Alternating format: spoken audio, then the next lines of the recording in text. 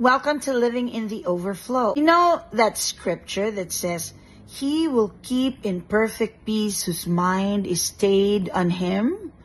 What do you mean, stayed on Him? Meaning, you're not focusing on problems, chismes, or whatever is going on around you. You are focusing on what God is showing you so that you will be able to handle everything in your life. When He is the focus, then He is your reality.